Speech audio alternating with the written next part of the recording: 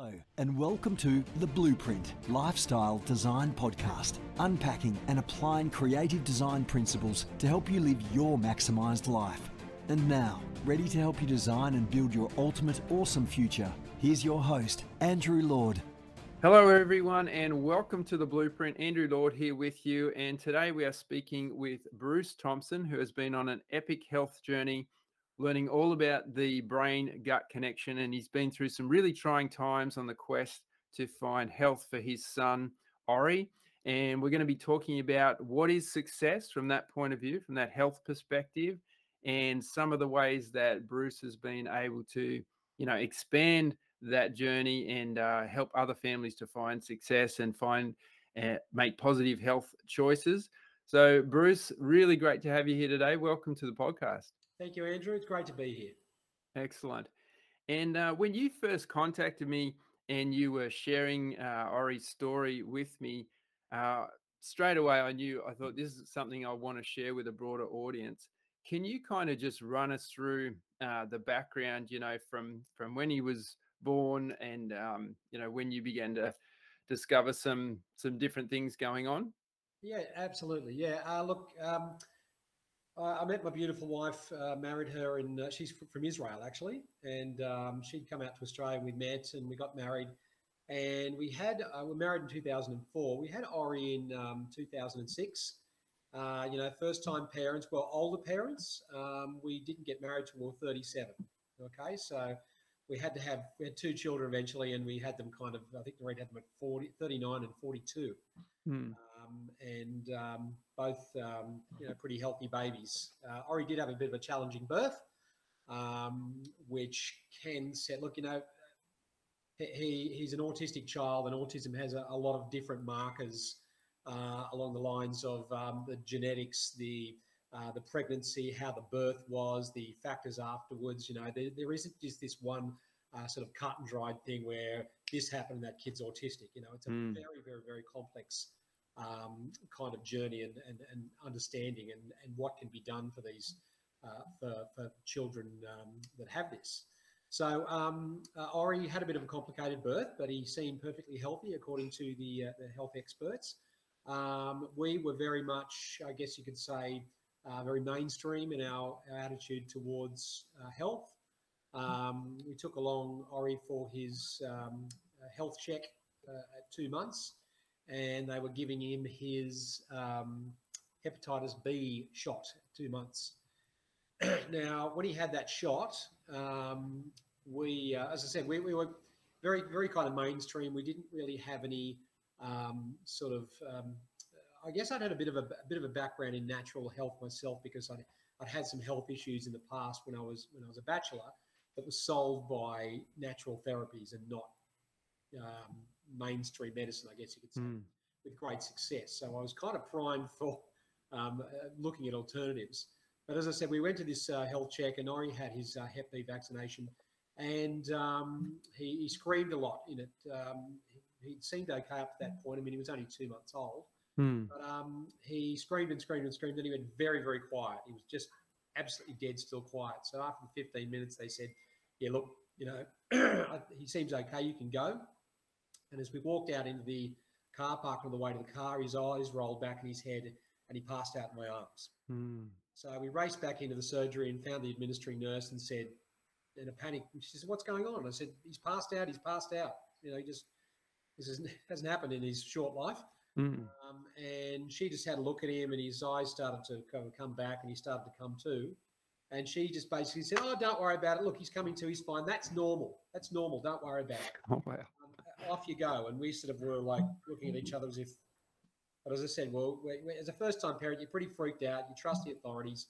And off we went. So we didn't see any kind of sickness or anything after that. But one thing we noticed was when we went to play groups and all the other babies, even at 2 months, the babies are looking up and they're all looking at the adults and making eye contact. And we suddenly noticed that Ori was just looking around the room. He couldn't maintain eye contact with anyone. So that was a bit concerning. He wasn't seemed to make eye contact. And as time went on, we were very concerned about this. But our doctor that we had was a very trusted doctor. Everyone in the area loved him, and he was very very much saying to us, look, don't worry, he's still very young, there's a lot of development to go yet, all that sort of thing. So, on we went. He didn't seem to have any major health problems at that point, but at the age of 1 year, he went and had his MMR shot. Now, within 36 hours, we were up at the Children's Hospital at Randwick with a child with raging 41, 42 fever, to the point where he was almost, convulsing, and we were just in absolute panic. And we raced him up to the hospital, and they stripped him off and started to try and open his throat up with drugs and do all sorts of the things they do, things to bring his temperature down and all that sort of thing. And how did that feel for you guys, as parents sort of looking on? It was horrible. You don't expect with, at any time in your child's life that I'm just going to have to rush this child to hospital. And his fever was quick, and it just came on, and he was extremely distressed, screaming and carrying on, and it was really horrible. So you were really in a panic. So when we're at the hospital, we're trying to find out things, and he said, the doctor said to us, has he had all of his vaccinations? And I said, yes, he has had his vaccinations. I said, as a matter of fact, he had his MMR just the other day. And then I said to the doctor, could this be a reaction to the vaccine? And the doctor literally went, no, put his hand up in front of me. No, couldn't be a vaccine reaction. And I said, how do you know? And he said, look, no, just don't even worry about that sort of thing. We just want to make sure that he's covered, to make sure that, this could be measles, this could be whatever it is. And I said, okay. So, and, again, we were just told something that we kind of went, okay, you're a doctor, you know best. So after they cooled him down, they sent him home. Now, from the next 2 years, from that 1 year MMR shot, was just a process of being at that hospital roughly every 2 to 3 weeks with the same thing, raging fevers and a distressed child, screaming, crying. He was clearly in pain. There was something wrong. He would get sick a lot with flus. He had developed chronic asthma, chronic chest infections, chronic ear infections. We'd be in the middle of winter. We'd all have the flu, and you literally one of us had to walk around all night carrying him or sitting him on your chest maybe for a little while. If you put him down in his cot, he would just wake up and scream. And it wasn't any, controlled crying, all that sort of thing. This was a child in distress. Okay. Yeah. So the doctors again, this doctor again was just saying, no, he's fine. Kids just get sick. And my wife and I started to really question this and say, well, I was one of 5 kids when I grew up in the 70s, and we didn't get sick. We were healthy kids. We didn't really know any sick kids. Everyone was healthy. And so we were concerned about his mental capacity was declining. His neurological condition we could see was declining. He wasn't starting to speak, and we were very, very concerned about this. So we did take him along to a paediatrician. We had a provisional diagnosis, I think, at 21 months. A few months later, confirmed that he had autism and global development delay. Now, he had reduced to not only being a sick child, but a child who would sit there with, say, a knife, a blunt knife, a butter knife or something, or any object that was flat and would spin. And he would sit there and he would spin it and he would moan and sometimes rock a little bit. And we'd lost him. He was gone. He had no eye contact. He wasn't talking. He wasn't connecting with us. It was shattering. Wow. Now, when we said to this paediatrician, look, what is our step forward from here, our step of healing? What do we do? How do we deal with this? She said to us, oh, look, he'll pretty much be like this for the rest of his life. Get used to it. And we were just, and she also said to my wife, who was pregnant with our second child, our daughter, oh, geez, you're having another one. One was enough for me. Do you know that if it's a girl, the chances of it having autism as well are rapidly increased? I mean, her compassion, her empathy she was in the wrong profession. She was a pediatrician. We were just, so anyway, we left devastated. She's telling us basically there's no hope. The child is going to be this non-verbal vegetable for the rest of their life. Mm. So we're upset. Then we got angry.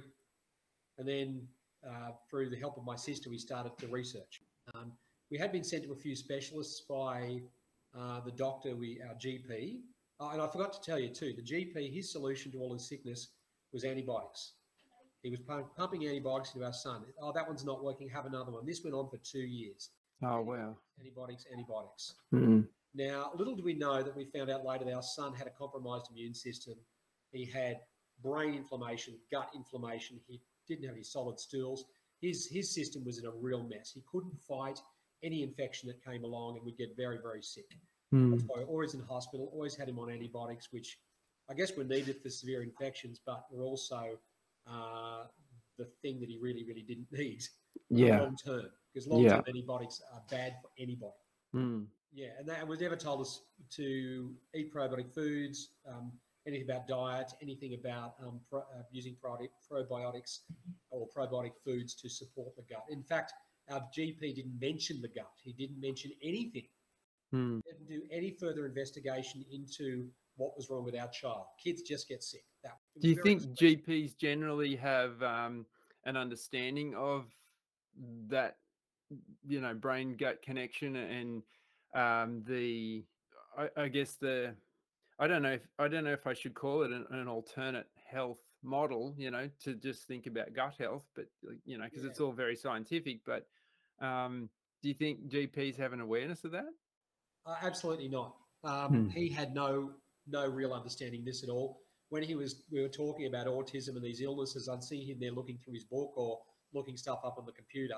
Basically, people say to people like us who try to heal our own children, oh, what do you doctor Google? Well, our doctor uses Google too.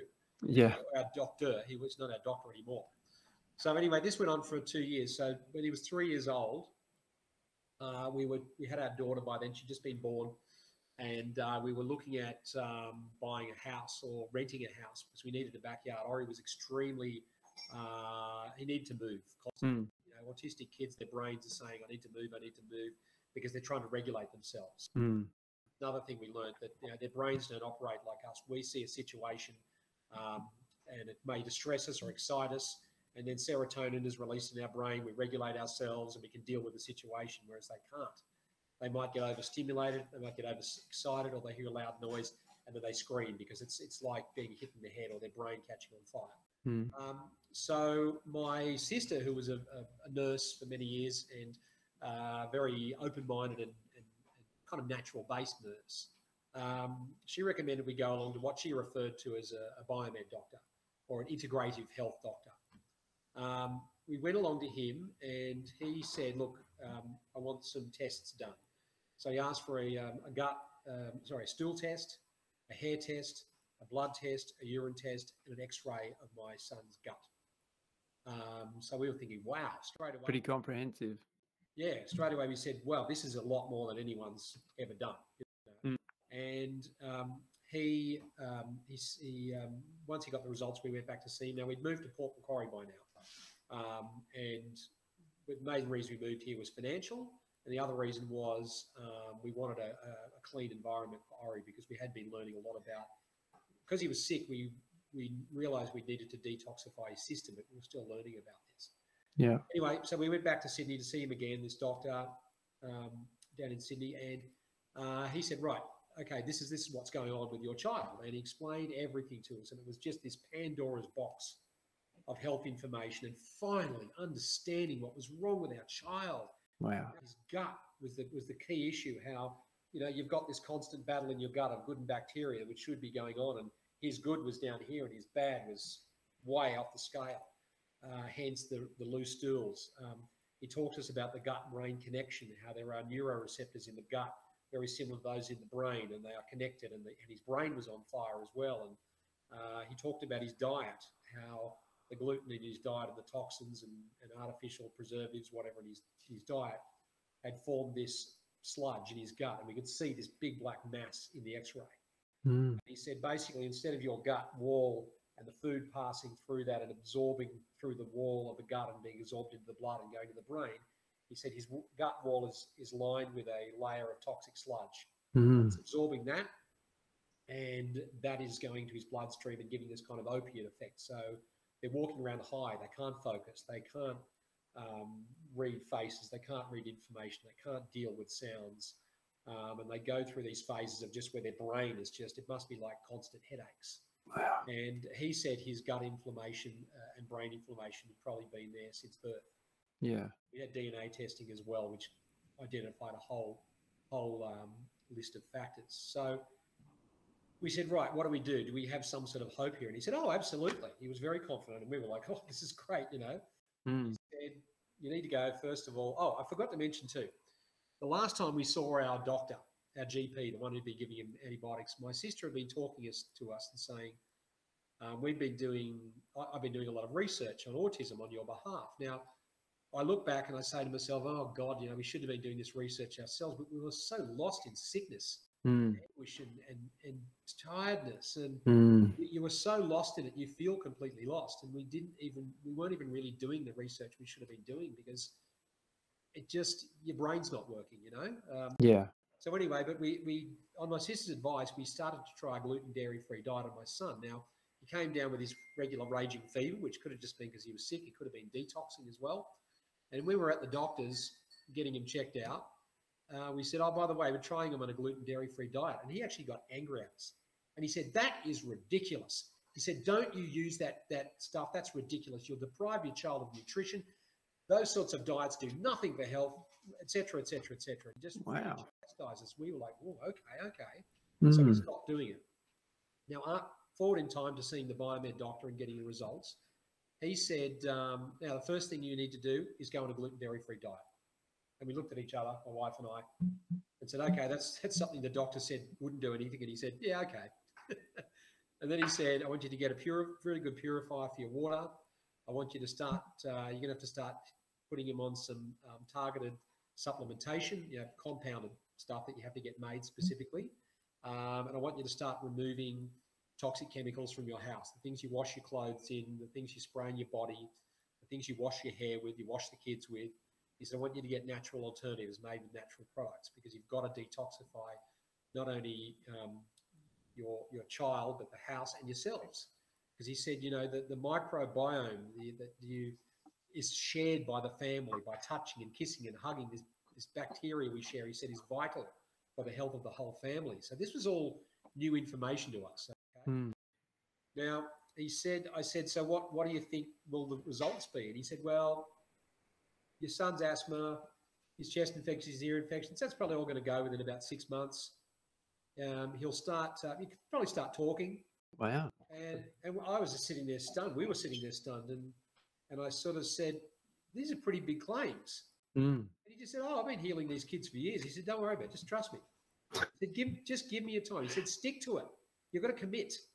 And I said to my wife, what have we got to lose? I said, 6 months. 6 months. Little did I know that 6 months was actually to prove to you that this was a lifestyle change. Yeah. I think so. I'll just say one of the things I say to people nowadays about diet, because we've talked to many, many people since over the years who said, oh, look, we tried the diet thing. And I say, for how long? And they say, oh, a couple of weeks. We didn't see anything. No, it's not 2 weeks. You've got to try 2 years. Yeah. If it takes a long time to detoxify a poisoned body. Anyway, so we decided to commit to it. We committed to this. Within 6 months, my son was no longer an asthmatic. He no longer had chronic ear infections. He no longer had chest infections. And at 3.5, he started talking. Wow. He transformed. It was like we got him back. We started getting eye contact. It went on from there. We saw him for quite a few years. We went to another great biomed doctor up in Brisbane. And on his advice, we tried a thing called the GAPS diet at age 5. That's the gut and psychology syndrome diet, where you actually go back to, and there's been a lot of controversy about this because, you know, this is something I think Pete Evans, promoted and other people have promoted, where you actually go back to having broths for about a week and made your gut die off. Well, we did that and it was hard. And your kid doesn't like it because they don't want to eat, and it's a bit of a cruel to be kind thing. But after that, we went through that. All of a sudden, we saw another huge leap in health, neurological focus, and solidified stools. And when Mm. you're a parent of a kid with gut issues, it's all about poo. You Yeah. are monitoring poo. Does it float? Does it sink? What shape is it? What color is it? And Yeah. you're kind of keeping a diary, you know. And after we did the GAPS diet, we suddenly saw these solidified stools that sank. We Mm. saw him just go up again another level, and we were like, wow! And Mm. all this stuff started to happen. So this has been a long journey. I mean, this happened at the age of 1, and we started the treatment at 3. He's now 15 years old, turning Mm. in January. Um, he's still very challenged in terms of autism. He goes to the Aspect School here in Port Macquarie, which is Autism Spectrum Australia. Yeah. Wonderful school. He's been there since he was 4 years old. He's gone to Boston. They are wonderful, and they have autism-specific and individual plans for each child. It's not kind of a one-size-fits-all thing. They integrate them when they can into mainstream school. Mm-hmm. For example, Laurie is very, very talented with technology, computers, and maths. So time's gone on. Look, we've never been wealthy people. We've been hardworking people. This has cost us a fortune. It cost us a lot later in our lives than we probably would have, because we put literally hundreds of thousands of dollars into his healing. You know, a trip to see one of these doctors in Brisbane would have been a trip up there, hire a car, accommodation, see the doctor, everything. It was very, very expensive. But it was worth it. And even now, every 2 years, we will go and get him kind of a checkup. You know, we'll do a stool test. We'll do he doesn't like getting needles, the blood test. But there are many ways through natural therapies to see where his system is at now. I pretty much covered what happened there, but the one thing I'll say is that in 2016, I put Ori's story on Facebook and it went viral. It just went absolutely beyond my wildest dreams. Did you write a blog post, or it was I just did his story and put it on Facebook. Put it on Facebook? Yeah. I saw probably about a dozen shares from my page. I went on one of the places that it was shared, and on that page alone there were 12,000 shares. Yeah, wow. And all of a sudden, people all over the world started contacting us and saying, "What are these biomed doctors? What you mean? There's you know?" And they were saying, "Is there a cure for autism?" I'm saying, no, I'm not talking about a cure for autism. I'm talking about a child if a child is sick and the gut's not working and the brain is not working and they have autism, naturally those symptoms are going to appear worse. Okay, if you can fix the gut, you can fix the brain, you can take away that sickness from the child, their health is going to work better. Now, I always give the example of, you get identical twins who are absolutely genetically identical. You put one on an organic diet and you put one on the McDonald's diet. Let's see which child goes better in life. Yeah. You know what I mean? It's a very basic food and intoxication thing. So yeah, he's autistic. We've had the testing, genetic testing done. He has the MTFHR gene mutation double, which is present in most people with autism. I truly believe there is a genetic factor, but I truly also believe that environmental insults can trigger things within these genetic mutations. And in our experience with detoxifying the body, we have seen such amazing change that I'm sold on.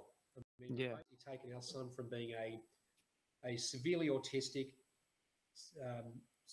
immune compromised, severely ill, and non-verbal and distressed child, healthy, happy, mildly autistic child with no sicknesses at all. So it's chalk and cheese what we've managed to do for him.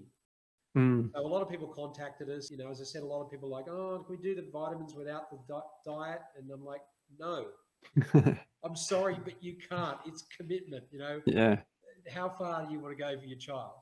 Sort of thing. And a lot of people, I think, have taken it on board. We have no idea how many people we've helped.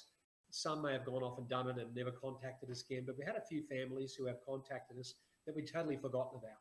Yeah, right. Back to us and said, "I just wanted to get back to you and thank you. This might be 6 months, a year later." Said we took on the protocol you said, and boy, oh boy, transformation. We got our child back. Wow. They're in tears, crying, and so am I, going, "Oh my God," you know. So that's beautiful. You know, and I'm not a doctor. I'm not medically qualified, but this has been an experience, and people over the years have said to us, "Oh, you You need to be consulting. You should be making money out of helping people. And I've always said, this isn't about money for me. You know, I mean, they come after me anyway. I mean, just for what I put online and putting that story out there, put a big target on my back. I used to work for a politician, and I was dragged over the coals and threatened with being sacked. Yeah, right. What they called health and vaccine lies online. I'm classed as an anti-vaxxer. I've never said to anyone, don't vaccinate your child. I've never said that to anyone. Yeah. I believe in choice. Yeah. Free choice, that parents know what is best for their child. Do your research, and you medicate yourself, and you medicate or don't medicate yourself and your child as you see fit. Not the government's job to keep me healthy. It's the government's job to build roads and do all the stuff that government do. But my health is my responsibility. And I'm just going to pull that interview up just there. Bruce and I talked for another probably half an hour after that. We've got a lot in common, but I did just want to share Ori's story, or have Bruce come on and share Ori's story. It's not a one-off case. There's probably hundreds, maybe thousands of children and adults who have, got a similar sort of story. We believe that vaccines and medical interventions are safe. That's the narrative that we are told. But the fact is there are adverse reactions for some people. I'm just looking at the TGA website right now. Total adverse event reports for up to the 31st of October 2021 for the COVID-19 vaccine is 76,587 people. And that is expected to be underestimated, underreported by a study done in the UK. So the Prime Minister, Scott Morrison, has pointed out that if you choose to take some form of medical intervention, including a vaccination, then you are choosing to take responsibility for your health, as Bruce pointed out there at the end of that interview. I do not believe that people are being given a free choice right now. This podcast is all about living life to the full. It's all about how do we find success and use education to scale that to the masses. And I don't believe that people are being given a free choice right now. I'm in consultation with lots of different teachers at the moment who are being coerced to either take the vaccination with all of these adverse reactions that they want to make a free choice about, or lose their job. Now, they cannot legally give consent right now, because in order to give consent, it has to be free from coercion. And with the public health orders in place right now, nobody can actually give a genuine level of consent. So I wanted to share Ori's story for a number of different reasons. One is to point out that we all have our own individual needs for health. And as a life coach, that's what I do. I focus on people's individual needs, and we build a holistic plan that includes health around their lifestyle goals. The other reason I wanted to share this interview is to make a powerful statement about the pressure and the coercion that is being put on my friends, teachers, educators, other educators, to either comply to a government mandate that violates their bodily autonomy, or to lose their job. Now, as I've often pointed out on this podcast, whenever there is a challenge that we are facing, there is also an opportunity. I am taking calls. I'm opening up my calendar right now. I'm taking calls from people who want to launch something new in 2022. Now, if you are in a position where you have lost your job, or you are being put under pressure to follow a mandate or a medical intervention that you don't necessarily agree with, I want to tell you that there is hope for you. There is an opportunity for you to create something brand new with the skills that you have. And that's what my MX90 program is all about. So if you're listening to this podcast, if you want to do something new, if you don't want 2022 to look exactly like 2021 did, then please go and take the lifestyle design quiz. And then when you get the opportunity to book a call, you'll get a free customized report with that quiz. When you get the opportunity to book a call with me. Let's talk about how we can make 2022 a brand new future. Thank you so much for listening to this episode. Thank you for being a supporter of the podcast. Hope you're having a wonderful week. Love you guys. Bye for now.